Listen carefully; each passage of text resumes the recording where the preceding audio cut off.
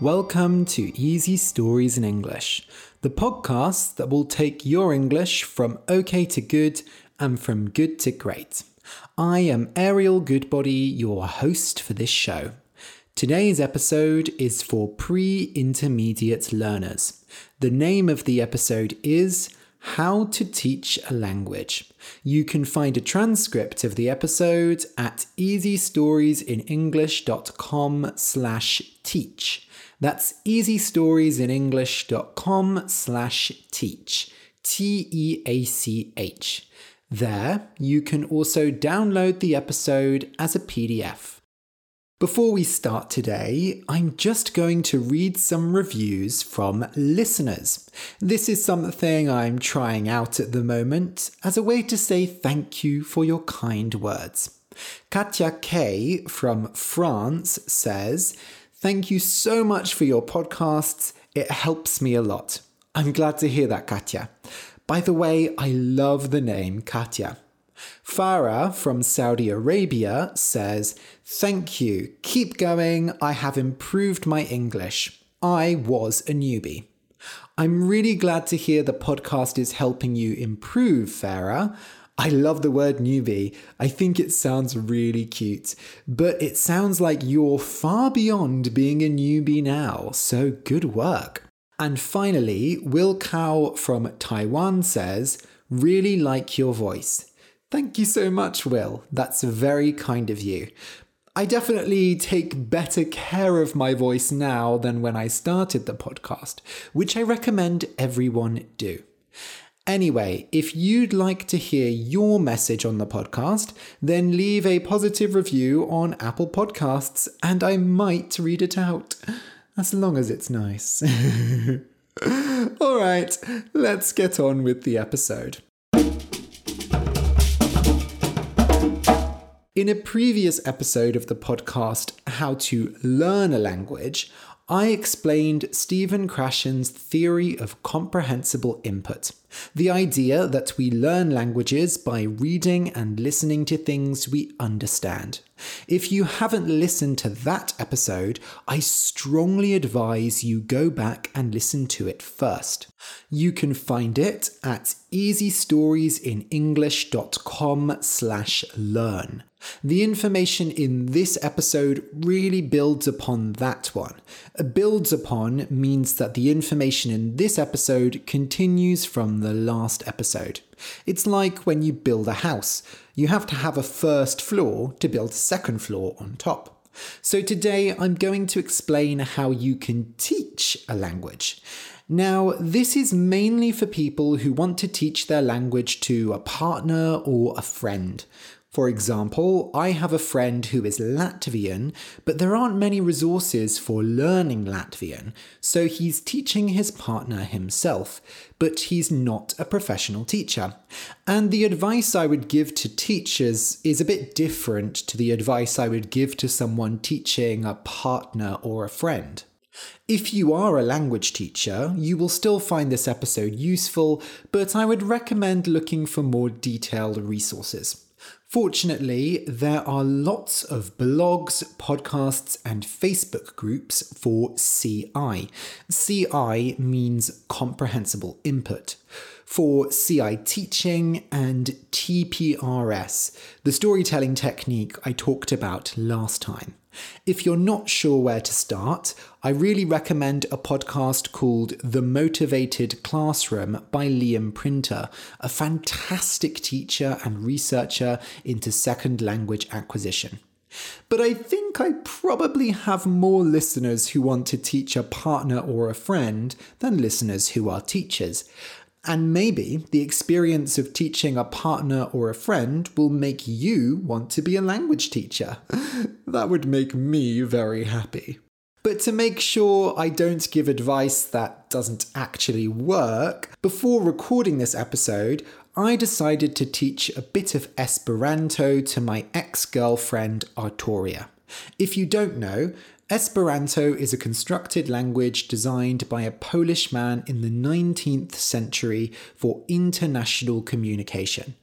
I don't want to spend too much time explaining it here, as it doesn't affect the advice I'm giving so much. But if you're interested, I did a previous episode called The Boy Who Hoped, where I talked all about it. You can listen to it at easystoriesinenglish.com/hope, HOPE. Also, if you come over to the transcript for this episode at easystoriesinenglish.com/teach, I will put pictures and videos in the transcript to show examples of the techniques I'm talking about. The first and most important thing when teaching a language is use the target language as much as possible. The target language is the language that you're teaching. So when I taught Esperanto to Artoria, Esperanto was the target language. When we had classes, I tried to use Esperanto as much as possible. Yes, even though we lived together, we did classes. You might think it would be a good idea to do all your regular conversations, but in the target language instead. And when your student gets to a high enough level, you can definitely do this. But beginners will get tired very easily, and they can lose motivation if they never get a proper break. So I recommend either having specific language days or set class times. The reason we want to stay in the target language is to get as much comprehensible input as possible. And that is the key. It needs to be comprehensible. Speaking fluent Chinese to someone won't help if they don't understand a single word you're saying. So, how do you make yourself comprehensible? Well, there are three main ways: speaking slowly, grading your language, and using aids like translation, drawing, or gestures. Grading your language means changing it so that it is at a certain level, and an aid, AID, is something that helps you do something. These first two methods, speaking slowly and grading your language, are more difficult than you might think. When someone doesn't know a language at all, almost everything is new to them. They don't even know where the spaces between words are when you speak, so you need to talk really slowly and try to make your sentences as simple as you can. Think of how you might talk to a baby or a very young child. If a baby looks hungry, you don't say, "Hey, what are you feeling like eating?" You say, "Are you hungry? Do you want to eat? Do you want to eat pasta? Pizza? Maybe you want milk?" Obviously, your student isn't a baby, and they will understand more than a baby would, but you should try to talk in a similar way. Ask lots of simple yes-no questions. Use obvious words that are cognates, words that sound similar to your shared language. For example, pizza in German sounds similar to the English word pizza. So if I was teaching someone German, I could probably say that and they would understand, as long as I was speaking slowly enough. To show you an example of how much speaking slowly and using cognates can do, I'm going to speak a bit of Japanese. I've deliberately written a few sentences with lots of English cognates. First, I'll speak quickly and you see if you can understand anything. Then I'll say it at the speed I would use with a beginner learner. コンピュータはクールなテクノロジーですね。ビデオゲームをプレイしたり、ドキュメントを編集したり、いろいろなことができます。ブライアンにクリスマスプレゼントとしてコンピュータをあげようと考えています。And again. コンピュータはクールなテクノロジーですね。ビデオゲームをプレイしたり、ドキュメントを編集したり、いろいろなことができます。ブライアンにクリスマスプレゼントとしてコンピューターをあげようと考えています。Most likely, you didn't understand the full meaning of that, but you probably understood at least a few words the second time. The first time, you might have felt stressed and nervous. Or maybe you understood so little that you didn't pay attention. By the way, if you're curious, the meaning of the Japanese was, computers are cool technology, huh? You can do all kinds of things like play video games and edit documents. I'm thinking of giving a computer to Brian as a Christmas present. Okay, so what about other aids? Translation is very easy, but you shouldn't use it too much because it takes time away from speaking the target language. Also, there's no such thing as a perfect translation between two languages. If a student gets used to translating all the time, it becomes very hard to understand more complicated language later on.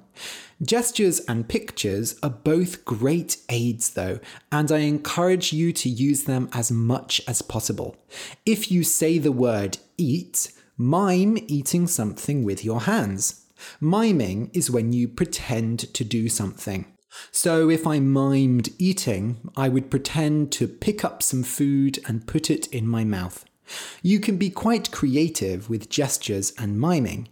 If you say the word where, you can look around the room like you are looking for something. Or if you say basketball, you can mime playing basketball. Another great method is to draw pictures to explain meaning, and this can make things really fun. If you don't enjoy drawing, finding pictures from the internet to explain the meaning of a word is fine too. The only problem is, if you're going to download pictures, then you might have to prepare them before talking about something, because it can be hard to find a picture that shows exactly what you mean. For example, let's say you want to explain the word car. If you look up pictures of cars, they might have other things in them. Roads, other cars, trees, and so on.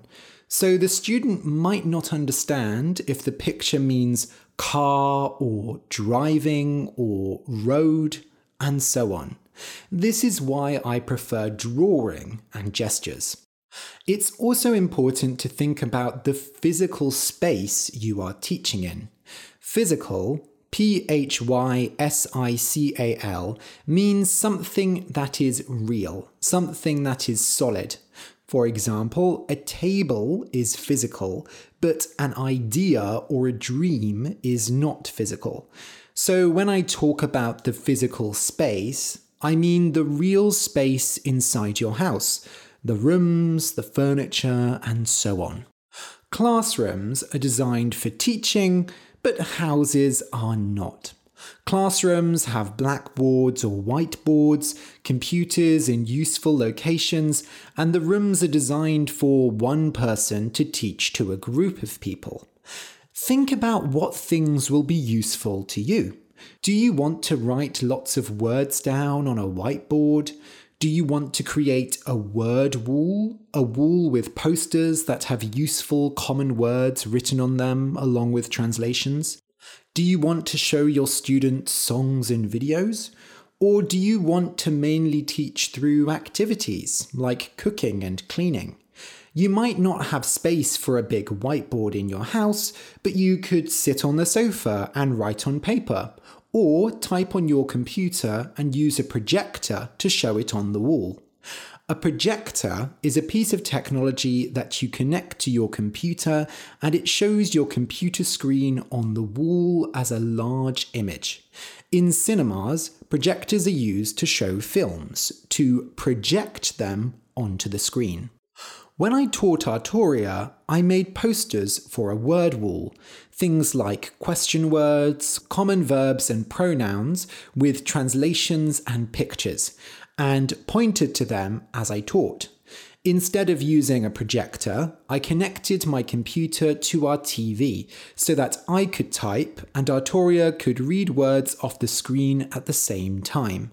I could also show her songs and videos this way. You might also prefer to not do classes in this way.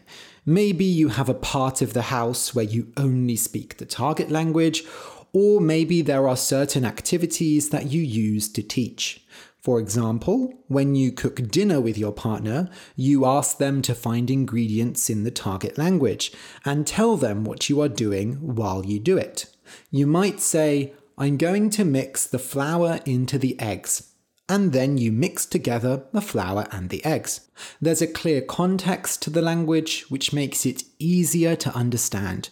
And food is a very important part of human relationships, so it can be a great way to learn language as well. By the way, I want to add here that it's completely fine if your student takes a long time to start talking. I spoke about this a lot in the episode How to Learn a Language.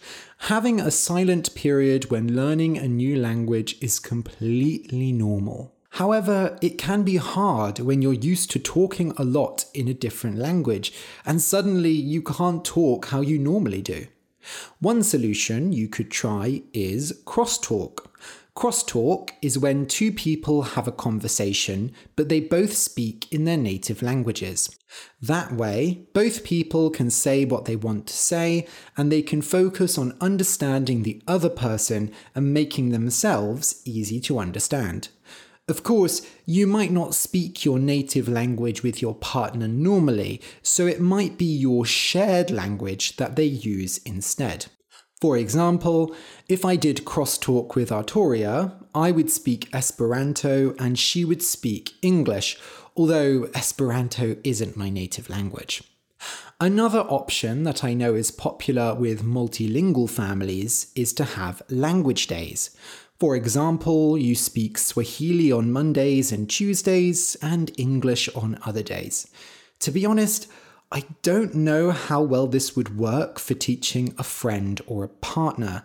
When two parents can both use a language around their children, it works a bit differently. Ideally, the student should see and hear the language often. Also, adults are a lot more independent than children, so there's less need to use difficult language in an everyday environment. You might create a situation where your student just doesn't talk to you as much on the target language days, or they find ways to solve problems without really understanding the language. So you'd have to experiment with this, I think. If you're feeling really confident about teaching, you should try TPRS, which stands for Teaching Proficiency Through Reading and Storytelling. I talked about it in the last episode. Basically, TPRS means writing stories together.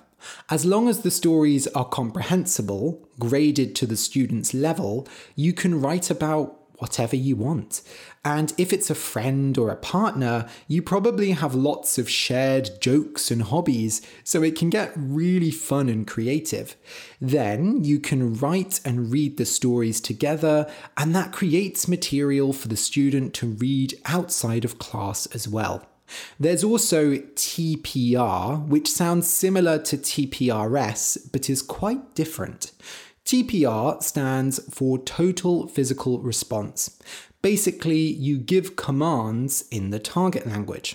Commands, COMMAND, are when you tell someone to do something, like jump in the air or sit down and then stand up. Many children's games use commands a lot. TPR works great for things like dancing and cooking, and it can be a really fun activity in general, as it helps make a very physical link between the language and the body. Clip chats is another really fun activity that's easy to use. Basically, you take a short film and play it without sound. You pause the video after a few seconds and talk about what is happening. It is clear what the language means because the student can see what is happening. This works really well if it is a video that they know and like, but try to keep the language very simple at the beginning. It can be easy to try and explain everything that is happening, but it's important to grade it to your student's level. Or you could try a story listening, where you tell a fairy tale or a folk tale and draw pictures to explain what is happening in the story. Again, it's really important to grade the story to your student, and it's better to use fairy tales that everyone knows, like Cinderella or Snow White. After doing a clip chat or a story listening, you can write a summary of the story together. I like to do this by asking my student questions. What was the name of the girl? Where did she go? This helps me understand how well they understood the story. If they didn't understand something, I can explain it. Then, after writing the summary, they have something they can read outside of class to keep building the language in their head. This is a good time to talk about understanding in general. Many teachers say teach to the eyes, which means you should look at your students' eyes and faces closely to make sure they understand what you are saying. It's the same with a friend or a partner. You might know them very well, but that doesn't mean they'll understand you perfectly, and they might hide it when they don't understand because they don't want you to be sad or to make you think you're a bad teacher. Tell them to be really honest with you and tell you when you don't understand, or ask them to use a gesture when they don't understand. As I mentioned before, you can use questions to check for understanding, but remember that at a low level, a student can't give complicated answers. So if I ask you, what activities have I talked about in this episode? That's a very difficult question. But if I say, did I talk about word walls earlier? Did I use word walls when teaching Artoria? Can you use word walls at home? These questions are easier to answer for beginners. They are yes/no questions, but they would still give me an idea of how much you understood and didn't understand. You might find that teaching your friend or partner is stressful, and you prefer to make resources that they can use by themselves. For example, maybe you write little stories for them, or you make videos that they can watch later.